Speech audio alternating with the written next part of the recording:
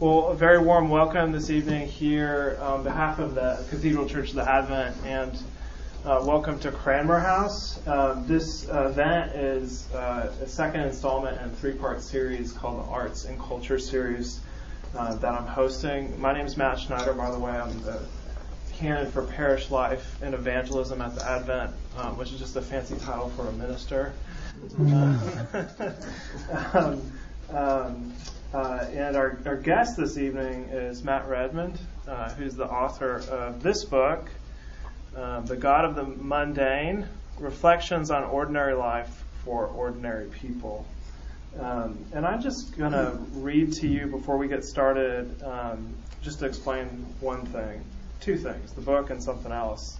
The second paragraph on the very back of the book. This is a book about pastors, plumbers, dental hygienists, and stay-at-home moms. It finds grace and mercy in chicken fingers, smiles from strangers, and classic films, and ultimately convicts us of something Matt Redmond has learned for himself. There is a God of the mundane, and it's not about what we do for him, it's about what he does for us. So I read that not only to give you a primer on the book, but also to explain why there are chicken fingers this evening. It's perfect. I thought that would be fun. So we can change the title of the event to Grace and Mercy and Chicken Fingers. Just a couple of housekeeping notes. If you have a cell phone, can you please silence it? We're recording this talk, and you'll be the person on the recording whose phone rings. Forever saved for our files. And also, if you haven't been here before, we do have restrooms. They're hard to find, but they're upstairs. If you go down that hallway and turn a right in that little stairwell, the restrooms are up there. You'll find them. And just so you know, what we'll do, Matt and I will talk for about 30 minutes or so, kind of an interview, and he'll do some reading, and then we'll try to open it up to some Q&A, and I hope that will end by about 8 o'clock. Does that sound good? Okay, well, Matt interviewing Matt. Just to get started, why don't you tell us a little bit about who you are? Who is Matt Redmond? By the way, does it annoy you that you're confused? At least I did with the worship leader, Matt Redmond. It's spelled differently, just so you know. Do you all know 10,000 Reasons? Does that annoy you? It can be unnerving sometimes. I'll tell you one story to kind of demonstrate how confusing this can be. About 5 or 6 years ago, because of some other writing that I had done, I was gaining, friends on Facebook, Twitter followers, things like that. Well, a young lady from New Zealand who was Kiwi contacted me and wrote me this long note about how powerful and meaningful my music was and how they had translated so many of my songs into the Kiwi language. And she was so thankful that she had found me after looking and wanted to tell me what it meant for their church. How do you respond to that, Reverend Cannon? Because I don't know. I don't remember. You're responding Kiwi. Yeah, exactly. So who is Matt Redmond? M-O-N-D. Well, I'm from Birmingham, so this is great. There's people in this room who are from different even parts of my life. Little did I know, Phil Johnson is here, who his son and I were in youth group together at a Baptist church where my dad served over in the Roebuck area back in the 80s. And so I grew up here in Birmingham on the north side of town, wrong side of the tracks, and went to finished at Southeastern Bible College, ended up going to Covenant Seminary. Before that, I met my wife and did youth ministry for a number of years. And other ministry, and now I work at Regions Bank over at the corner of Lakeshore and Oxmoor, where I was like, I know you, and that's because I've seen you in there. Mm-hmm. Yeah. And 3 things that I know that you were just obsessed with are baseball, the war on drugs, and tall Yingling cans. Well, by the war on drugs, he means the band. Like the Reagan era. Yeah, not the Reagan era. I really have no opinion on that one so much as the band, but yeah. That's true. That's true. And right now, I'm probably racking up some fantasy points. Actually, I'm not. I don't have any players today. Do I? Me and David play fantasy baseball together. So yes, I love all those things a whole lot. And the baseball team is? The Cardinals. St. Louis Cardinals. Yeah. And so you wrote a book, and this is the first event that you're doing related to it? Yeah. It's published in 2012, by the way. Yeah. Yeah, on a serious note, it's funny, but it's a serious note that, if you write a book trying to convince people that God loves ordinary life and God moves in ordinary life and God changes people through ordinary life, and you write a book trying to get people to buy into that idea, and it's probably just a dangerous thing to write a Christian book anyway. But God will, I promise you, if you write that book, He will make sure you really believe it. Because, it's done pretty well for a book with no publishing. We decided to go with no, we thought it would kind of fight against the premise of the book if we got a bunch of endorsements. So we didn't do it. We didn't even seek any endorsements. At least that I know of. We talked about it, but it never happened. And we decided let's just not do that. And it's done really well. But I did an interview with a guy who had a podcast about books, who was in Greece at the time, I believe. Really? An American. An American in Greece at the time. And this is the first book event. Wow. We're honored. Yeah. No, I can't believe y'all came out for this. I mean, I'm sitting here going, because today I had, just a customer yell at me. So, I'm so, I'm like, no heckling. It's strange that I had a customer yell at me today, and then y'all come up to hear me talk about my book. That's just so odd. Just to give you a better understanding, to give everyone else a better understanding of the book, you have a passage about your veterinarian that you want to read. Yeah, I'll find that. Do you want to say anything about that before you start, or just let it speak for itself? When you're writing, I don't know how your memory works, but I remember where I was when the idea for this chapter came about. I'll kind of back up. I started writing this book actually in 2010, early 2010. It just started with some blog posts. And those actually kind of caught a little bit of momentum, and so I started writing more along that idea. I was working as a pastor at the time. And I had already signed the contract for the book in late 2010, I believe. That's right. Or no, it was 2011. And I was like, oh my gosh, now I've got to come up with all these chapters that I didn't have, and I only had a few. And this one, I'm over by the Target in Hoover, over in that area, and I just remember this dawning on me. So I'm going to read from chapter 6, which is called Of Pastors and Plumbers. I'm not going to read the whole thing, just a little bit. We have this cat, and his name is Auburn University Redman. We call him Albie. God rest in peace. He's gone on ahead of us.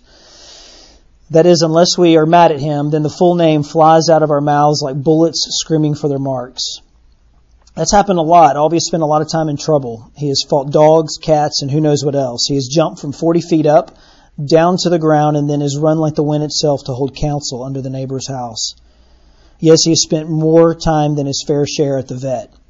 Not too long ago, my wife had to take our wayward cat to spend some time with the vet. The vet had a lot of recommendations for medications, treatments, supplements, and dietary changes. They are expensive, and none were needed in the strictest sense of the word. Now, I think our veterinarian is a nice man, and every single idea he had for the health of my cat came from his love for animals, for cats, even especially my cat. And this is the problem. My veterinarian, my cat's doctor, is more concerned about the cat than me.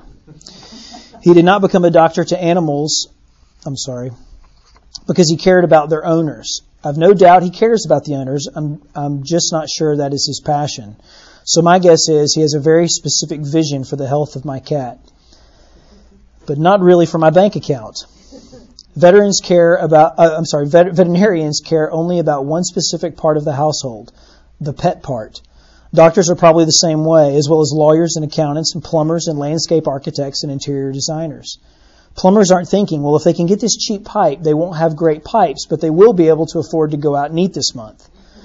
Plumbers are passionate about piping and water flowing. Veterinarians are passionate about animal health. Farmers are passionate about vegetables. Lawyers are passionate about people having wills. The tendency is for all of us to have the expectation for everyone else to be passionate about what we are passionate about. We think what is front and center for us should be front and center for everyone else. Plumbers have trouble understanding why I don't worry much about water pressure. Veterinarians think I should care about animals more. Potato farmers think I should eat more potatoes. Lawyers think I should understand the law better. And pastors think everyone is not passionate enough about their faith like they are. I know this because I'm a pastor and I've been one for years. My life revolves around studying the Bible, being at the church's meeting place, talking about theology, connecting all the dots for people, planning church events, and attending them and serving at them. It took me years to realize that this is my life as a pastor and not the life of anyone else. The life of everyone else is very different. It is full of all those things we are tempted to label as mundane in the spiritual stratosphere. Sure, every Christian has to deal with these things to a degree, but they are not the rhythm of their day in and day out lives as it is for a pastor. Of course, plumbers should care about the Bible and theology and what is going on at the church. And it is good for them to have a desire to serve their congregation. But a pastor does all these things because he is a pastor. It is his vocation.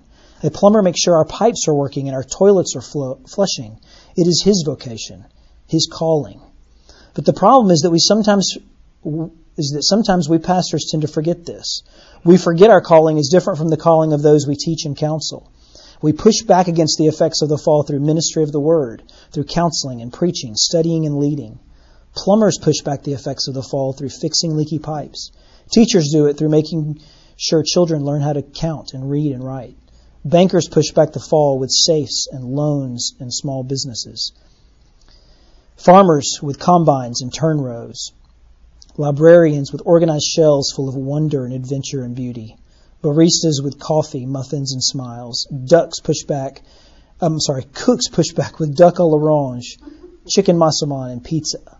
Homemakers with clean floors, changed diapers, and home-cooked meals. Artists push back the fall with songs and paintings and pictures and stories. All of it is a pushing back of the fall itself. When we who are subjects of the King live out his rule and reign wherever we are, we push against the insurrection of sin with all its corruption, lies, and ugliness. Can you say something about that? Why you chose that passage? Well, it was really one of those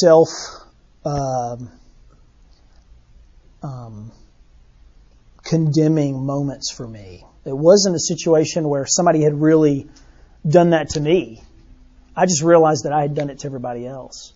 When I was doing youth ministry in a little town in Mississippi called Greenwood, which we love and love the people there,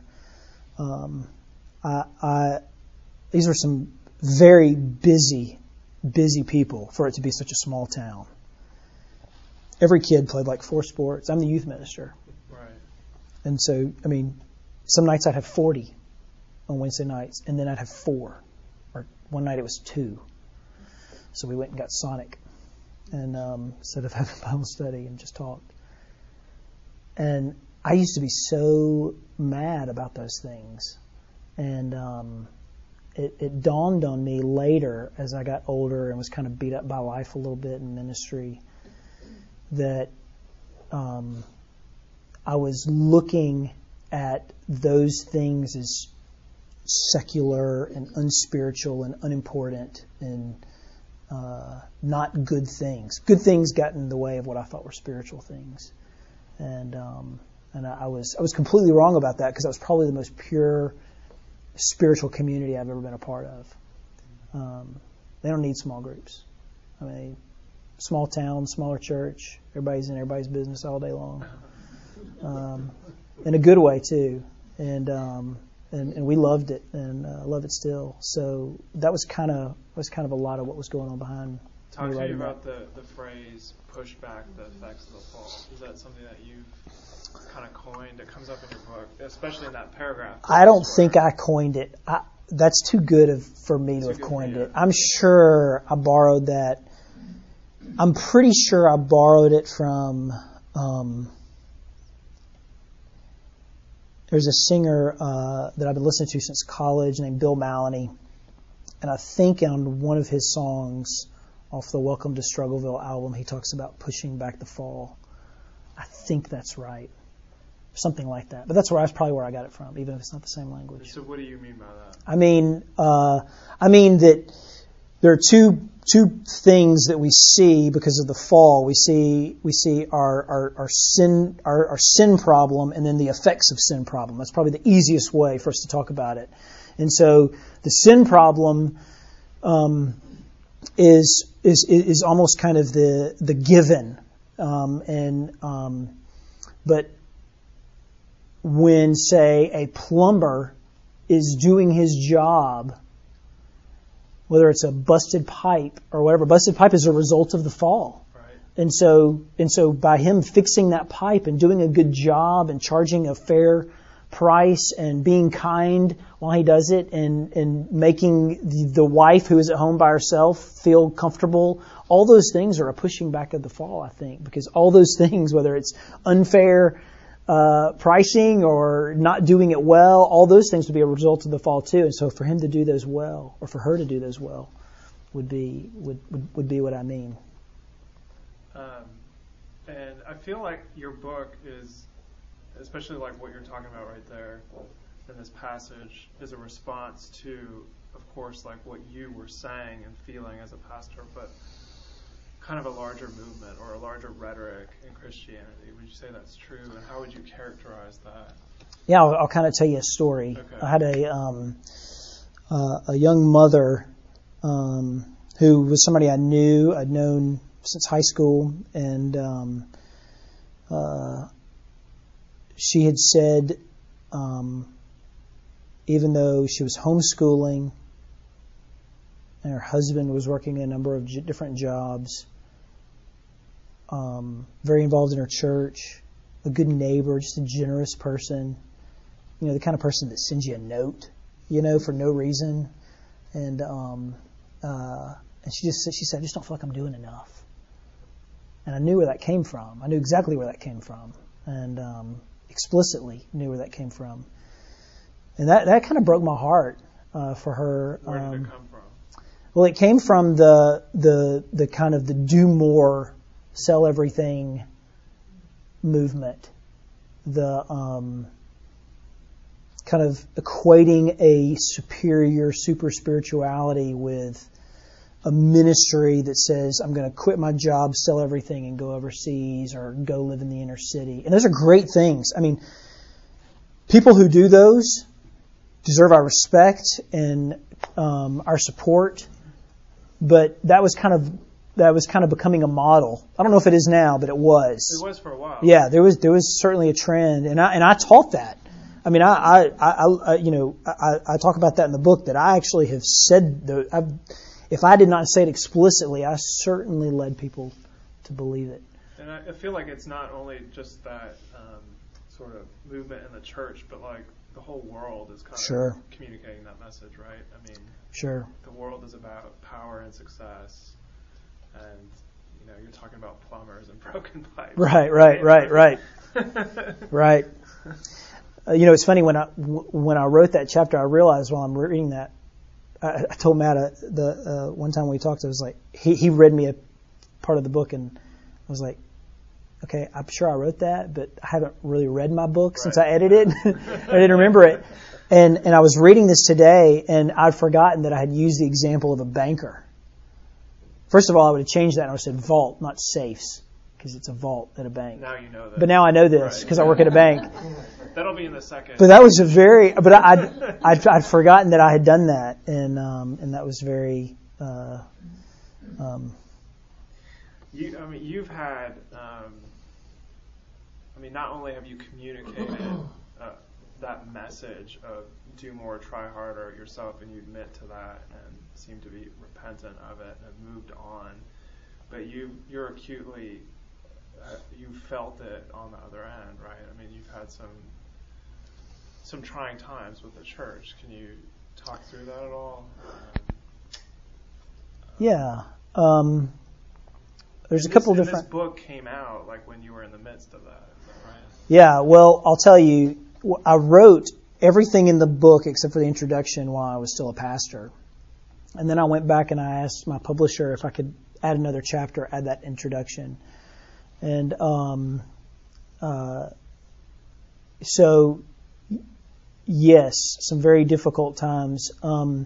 When I wrote it I kind of had a few different people in mind. I had pastors in mind, pastors in very small, kind of insignificant places. And again, I was thinking about a place like Greenwood, Mississippi, which most of you in this room may never go through, may never know about Westminster Presbyterian Church and what a great community that is and the pastors that will serve there over the years. And so I was thinking about that. I was thinking about moms who don't ever feel like, who are mired in the day in and day out of changing diapers and taking care of their kids and cleaning up and, you sick said your kids. target and all audience that. is a stay-at-home mom and the guy who feels stuck in his job. Right? Yeah. And so I wrote it for myself in some ways because I wanted to believe it as a pastor. I believed it as a pastor, but I of course wanted that to be true. And then I realized that once it was being published, I was the other guy. I was the guy stuck at the job. And I don't say that for any kind of pity's sake. I say that because, again, God wanted me to believe what I actually wrote. And so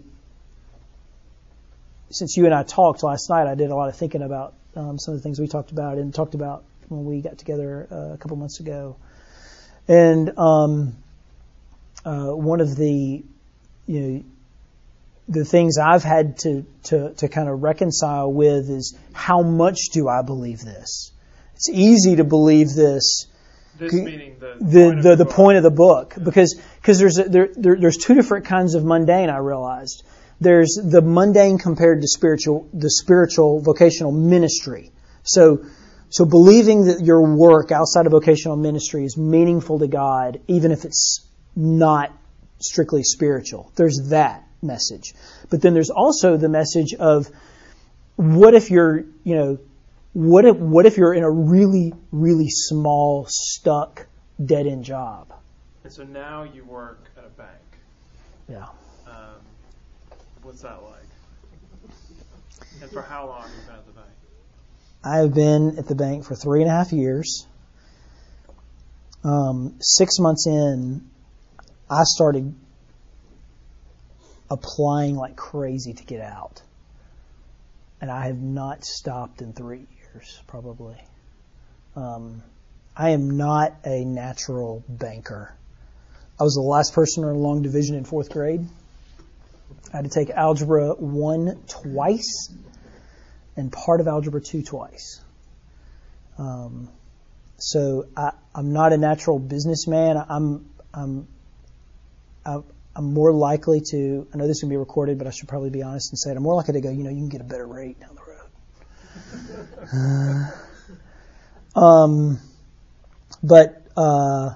So I've had to buy in because I do feel there is still that feeling of being stuck.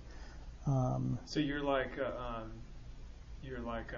the other side, like this was the medicine for that person, and now the tables have been turned, right? Yeah.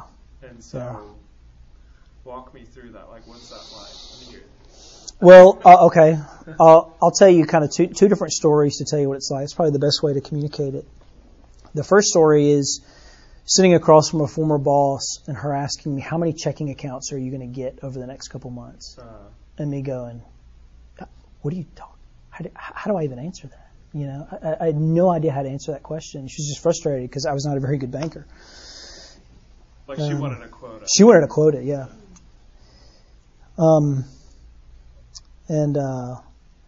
then about 2 or 3 weeks ago, this is just one story. 2 or 3 weeks ago, a young lady who I could tell was not American sat down in front of me with an older lady who was. And I was like, what is this situation? Both of them just seemed really subdued. And I something just wasn't adding up here. And so I'm kind of talking with them. Needs to open, and the young lady needs to open an account. She's from the Far East, and come to find out that she was 23 years old with a 2-year-old, and she was a 7-day widow.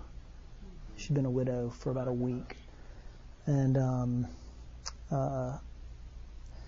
so you have those opportunities in which to be kind and to be patient and to kind of walk them through some things and to give them some advice that can be helpful. And it came out in our conversation, I've gotten kind of skillful at, getting to the point, if they're a believer or not. And they were, and so we were able to talk about that and a little bit. And so that those are kind of two different stories that kind of show you the stuckness of it, but the fact that it can be a place where I can kind of push back the fall. Yeah. Like you're still doing ministry to a certain extent. Yeah. When you least expect it. I have a couple customers that call me pastor. Really? Yeah. It's kind of a joke. Yeah. Yeah. They know. Yeah. Oh yeah, they know. You've said at some point in your life, I won't work in ministry anymore. Do you still feel that way?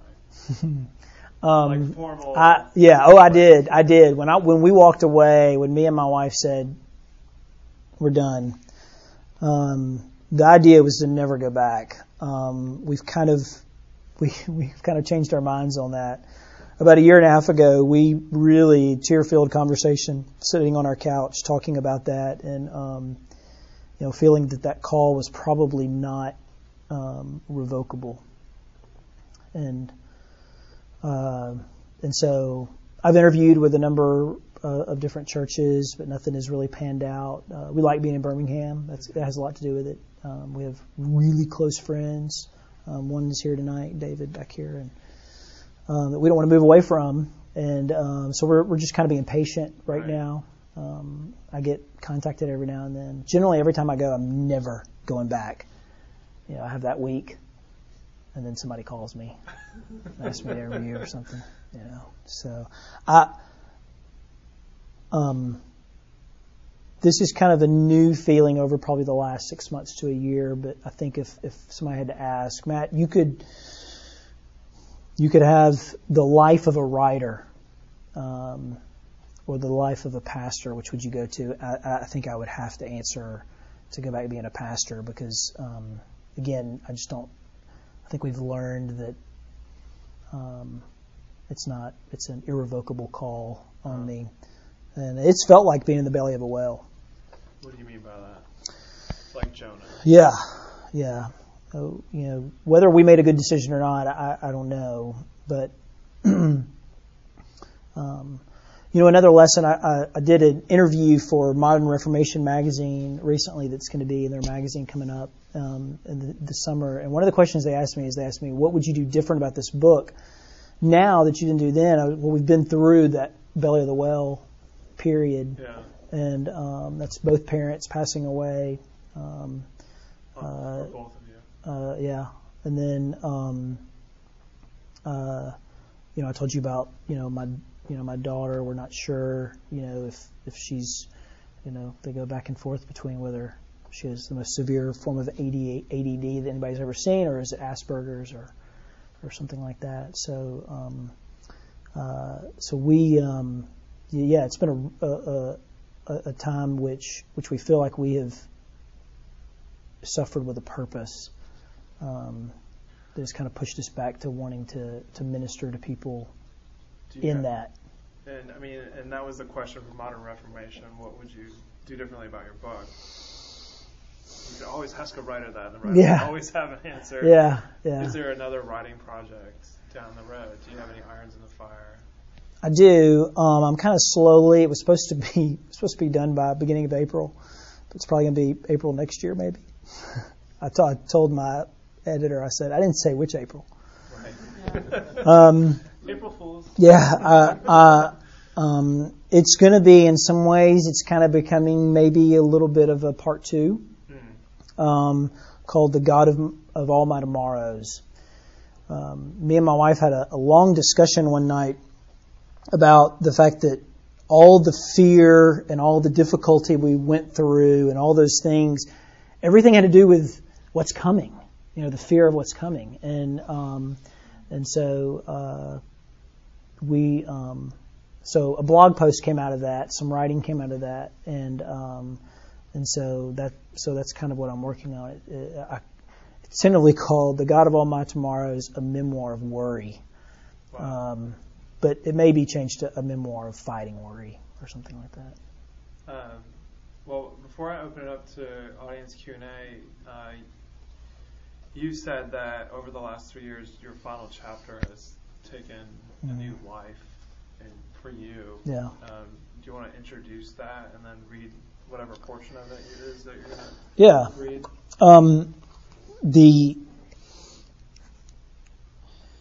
I did not know this when I wrote this book. Of course, if you've ever thought about writing or creating anything, whether it's music or anything that you're going to put out there, your dreams tend to be these dreams of grandeur, fame and fortune and things like that. And, that didn't happen. But what did happen is you get Facebook messages and emails from all over the world.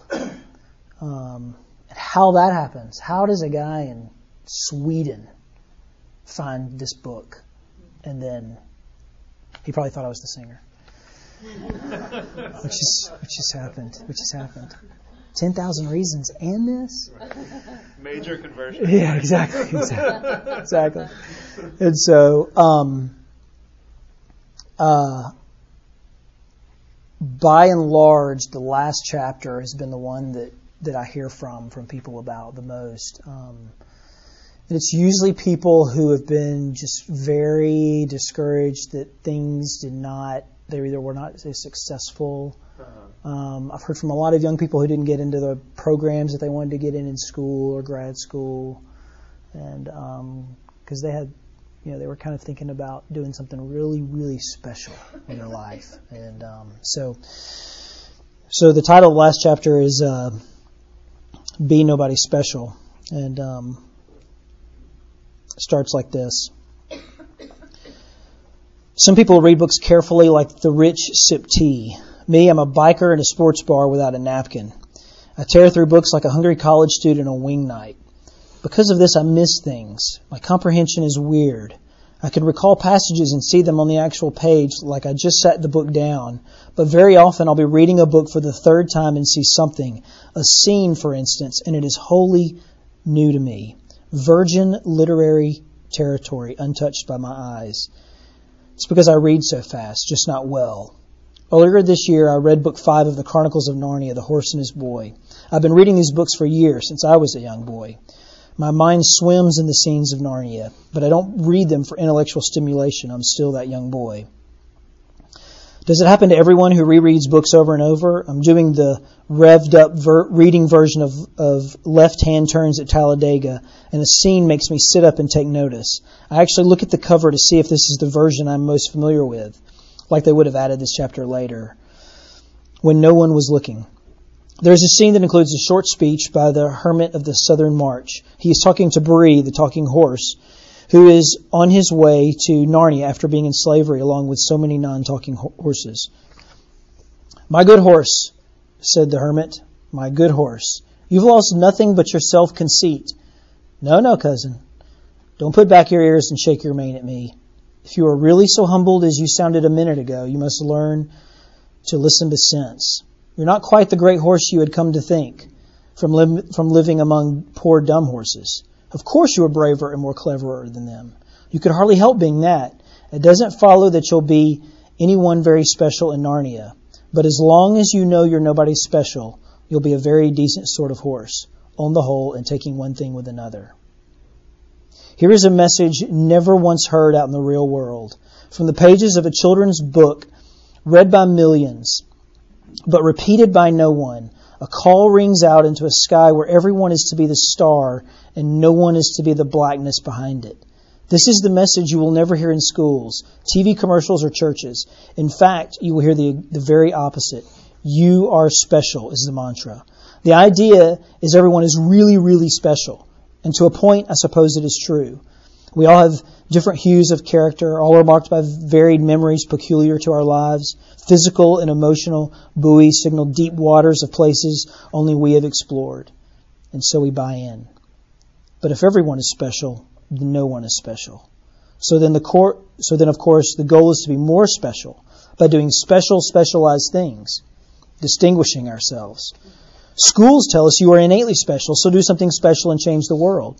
The commercials declare you are special by our product, change the world. And the evangelical churches? Well, there are two kinds of pastors in the main. Those who speak at conferences with green rooms, they have green rooms, and those who want to do so. The men who lead our churches into faithfulness have little gremlins tugging at their ego, telling them they are not doing anything special unless they are being distinguished. How could they possibly have any other message besides one in which the listener walks away with the purpose of doing something special to change the world, all for the glory of God? I mean, who would want to be a person no one has ever heard of? What kind of person just goes about their business in this rock star culture? What pastor or pew sitter wants to remain nameless in and year out obscurity when fame and reputation and notoriety are ripe for the picking? Why would you be a Greta Garbo, dodging the public when there's YouTube? But I say, be nobody special. Do your job, take care of your family, clean your house, mow your yard, read your Bible, attend worship, pray, watch your life and doctrine closely, love your spouse, love your kids, be generous, laugh with your friends, drink your wine heartily, eat your meat lustily, be honest, be kind to your waitress, expect no special treatment, and do it all quietly. The zeitgeist of this age is we should let nothing stop us from being special. And especially vulnerable to these sermons are the young people who, after a semester of college, are now experts. Sacred and secular alike, the proclaimers of this message are nothing if not earnest. And it is not hard to imagine why. Telling someone they are not special sounds cruel. I understand, but I disagree. The You're Nobody Special message may be the most freeing message of all, especially for those who have the banner of mundane flying kite high over their life. Now you can just be yourself. Over against being the abstract special, you can land on the hard concrete reality of being yourself. Only more so. No need to be the pie-in-the-sky version of someone else's idea of what special is. You can now just love God, love others, and be nobody. And as long as you know this, you're nobody special, you'll be a very decent sort of horse on the whole and taking one thing with another.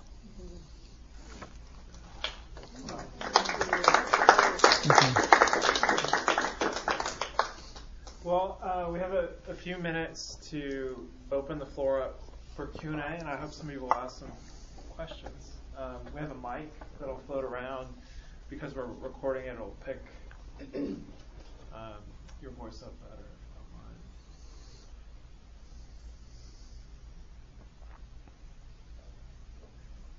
Yeah, Fran. Matt, thank you. Thank you so much. Thank you. It's a message we don't hear. So I appreciate that. I'm curious about how much or whatever you feel comfortable telling us about what led you into the business world, and getting the sense that it's probably temporary. How do you think you will look back on this time that you had at the bank? Those are good questions. So first question is how did I get to the business world? Mm-hmm. And the second question is how will I look back on this time in the business world? Those are actually really good questions. The first one is I was burnt out. At the first church I was at, doing youth ministry, me and the lead pastor just butted heads on everything. And he was probably right some of the time and sometimes he was not. But it was just, we were miserable. We just didn't have any friends at this church, and it was really, really hard for us. It's hard for my wife, and it was really hard for me. And we saw a lot of fruit from the ministry, a lot of fruit, and still get to see that fruit in some of the students that I still interact with through Facebook and Twitter and things like that. The next church was when I went to Greenwood, Mississippi, and at that church, the pastor was asked to resign from that church, the one who brought me on. I was there by myself for a while. I was a youth pastor. I mean, I never shaved. I wore shorts every day because it was the Mississippi Delta, and I ate pizza like every meal. And I'm in charge. I'm basically the only person on staff at this church. And left there, went to a church in Wichita, Kansas, and my main ministry my main memory of how I felt about ministry there. This was a large church, 120 youth when I got there, and then I was tasked with starting a college and singles ministry, and I had a staff to help me with all this.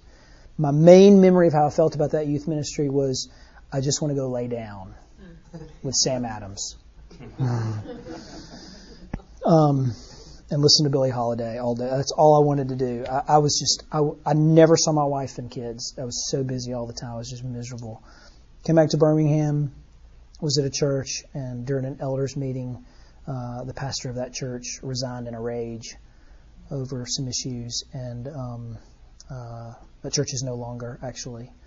And that was pretty much when we decided we got to get out to save our family and our own sanity. So that's how I got there. How I got to the business world is applying for dozens and dozens and dozens of jobs. And wouldn't you know, the business world is not after people who can read Koine Greek.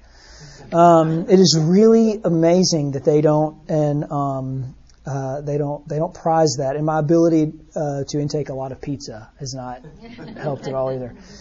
So a friend of mine from college, I ran into him at a work play at a concert, and he said, well, call me if you don't find anything, and that's how I got the job at Regions Bank. So what have I learned? I would hope that I would be a lot kinder pastor. I have kind of a suspicion that when I send in my resume and I look at a job description, that a lot of the time they're looking for somebody who can lead people to different places in ministry and organizationally as a pastor, whether it's youth ministry or not.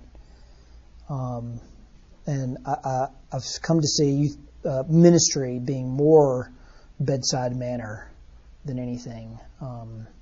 And a lot of that's probably because I've needed that. I mean, me and my wife have needed that. I would probably be more in tune with the idea that there are probably people who sit at their desk on the day that they get what we think is possibly a diagnosis of Asperger's for their daughter, and you've just lost a parent, and one of your superiors calls you a Debbie Downer. So hopefully I would be a lot kinder is the short answer, and they didn't know all these things were going on. That's not to say that those people were bad. They didn't know all that was going on. So my hope is that I would do. I felt it in ministry to do this and to try to get people to go to a different place. You're trying to move them along a rail almost, and it's instead of me moving to them, I was probably not very good at that, and so I'm very thankful for this time, because I have a lot of regrets in ministry, and so I'm very thankful for this time. It's a great question, though. Holly? So just thinking of having been in the inner circles of the church and seeing that sin is a part of every person, and knowing intimately that sin is a part of church as well, I wondered what it's been like for you to be a part of the congregation again, and what reflections you have on, talking about not wanting to necessarily always be on this mission to move people from one place to another. What would you hope from a church and from church leaders, and what would you hope from and for the congregation? Okay. It's a big one. Yeah. No, that's good. No, those are great questions. The first question, I'm right, is that, now that I'm part of a congregation, how has that played out? Now that I'm on the other side. When we left ministry, we went to Oak Mountain Pres because we knew we could go there and heal for a few months. We knew the staff there. It's a big church. That's where me and my wife met. And we could tell them, do not ask us to move a single chair or anything. We need to not do anything. And sometimes we just didn't even go. And I know it may blow some of your minds, but that was probably the best thing that we did because we had to go every week. My wife had to go because she's the pastor's wife. And I had to go every week. And it was so freeing to not go that it made us want to go again in a way that I did not expect. And we didn't stay at Oak Mountain because it was just too far. We live in Bluff Park. And so we ended up at a church that actually was just as far, if not further, in Helena. So that was dumb. But it was a great church, and I loved the pastor as a friend of mine. But everybody there is from Helena, except for us. And so then we said, okay, we're going to go to the closest church we can find that we wanted to be in a PCA church. And so we ended up at Cross Creek Church, which has been a very soft place for us to fall. I honestly, and I'm not just saying that because Ben is here from Cross Creek, but it has been a place where not only have they been patient with us, but they have been encouraging and kind and, in a very singular way. I just cannot imagine being in a community where people have just reached out to us in such a kind way. And so it's been really good for us. I can see how it would not go good for people, though. I can see that it would be very difficult. If I had to say something to pastors, though, in this situation, and again, I wouldn't say I would say this not because of what I've heard, but because of what I've said. I would say to pastors, and my pastor loves my book. He embarrasses me sometimes with how much he talks nicely about it from the pulpit and elsewhere. I would say for people who have kind of been beat up by the church and people who've been through kind of what I've been through and seen what I've seen, I would say you're never going to win them with arguments, but you are going to win them with patience. If you just listen and wait. And Chris is, a model of that. Our pastor is just a good listener and just a patient guy. And so, did that answer all your questions? Was there more? Ask me a follow-up because I feel like I'm not hitting everything. There were a few questions. That's how it feels at home. Did I get everything? Did I get everything? Did I hit everything?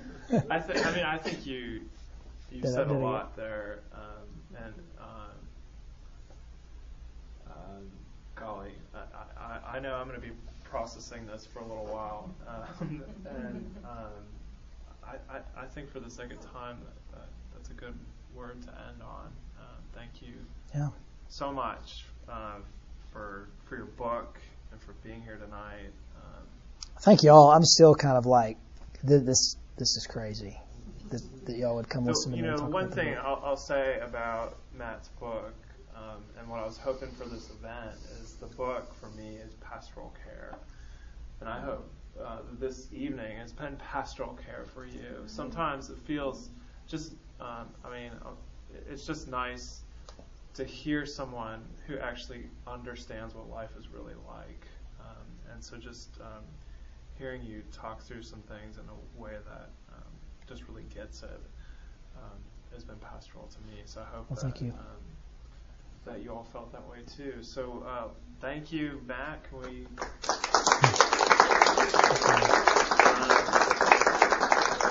Just a couple of last things before we do finally wrap up. That we do have some copies of The God of the Mundane here. If you want to buy a copy, Cindy's over there, ready to take your money. And we should have a pen floating around somewhere if you want Matt to sign it. Are you willing to do that? Sure. Can I just read to you? It's very awkward. The autograph in my book. We were in Jay Clyde's. I don't even remember what I wrote. What did I say? This is most likely the most mundane autograph you will ever get. There's not even a date. You want me to date it? I could probably go back and. You signed it. Nobody special. Nobody special. I should have. Matt Redmond. Can I tell one story about that? Yeah. I got a call from a lady who wanted to send me her copy of my book and get me to sign it and send it back. And she said, I'm going to send you another one because I want you to sign it, and I'm going to give it to a family member or something like that. And I got that message at about 7:30 one morning, on a weekday morning. 45 minutes later, I'm at the branch where I work, and somebody is going, Matt, you have got to do better about signing these documents. And I'm like, are you kidding me?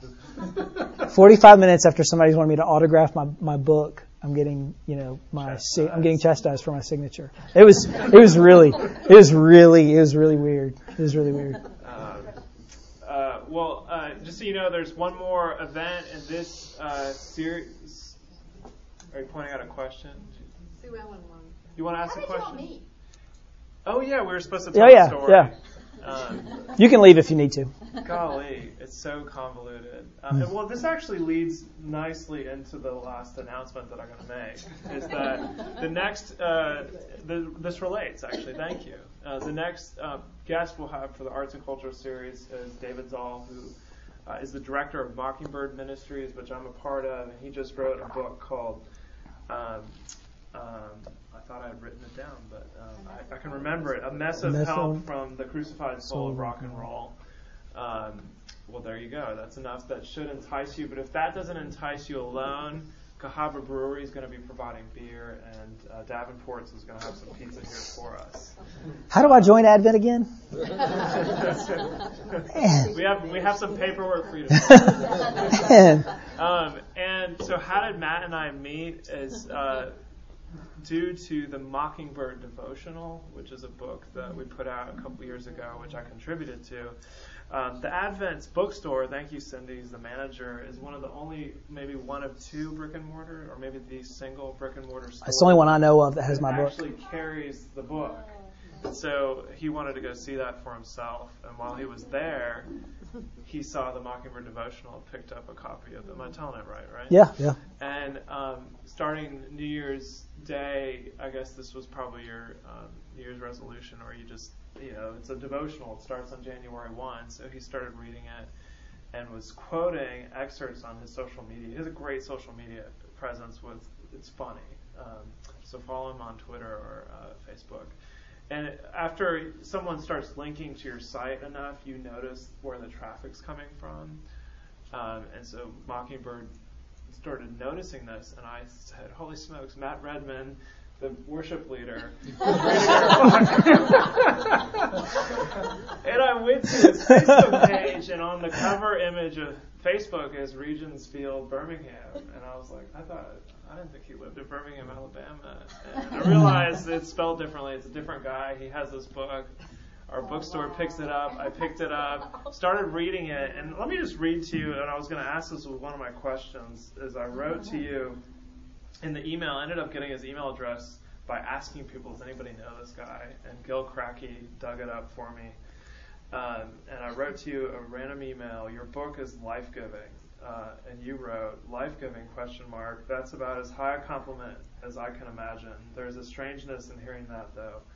always looking for something giving life, and what has seemed like a country of death over the last couple of years for us. And he signed it Lazarously, Matt. Which was really interesting, because when you sent me that email, I mean, me and my wife were just, every morning looking forward to that Mockingbird devotional, because we just needed to hear that so much. I mean, I realize it's a small page devotional, but I mean, it's just that's what was so amazing, because it was life-giving to us. So. Well, there we go. So like I said, Dave Zoll, May 7th here at Cranmer House, 7 p.m. Hopefully that event will be equally life-giving through some Brian Wilson references and maybe a dash of the Beatles, who knows. Probably Michael Jackson, for sure. And by the way, there will be beer and pizza, so you should come. I will be here. Yeah. You can count on that. Come for the pizza. Stay for the book. Would you mind closing us with a prayer? Be glad to. Father, I thank you for your goodness. It is a good thing to be with believers, with those who trust in you, with those who look to you for life. And we thank you for the goodness of this gathering. Thank you for how encouraging it is to me. And Father, I pray for these people that you would,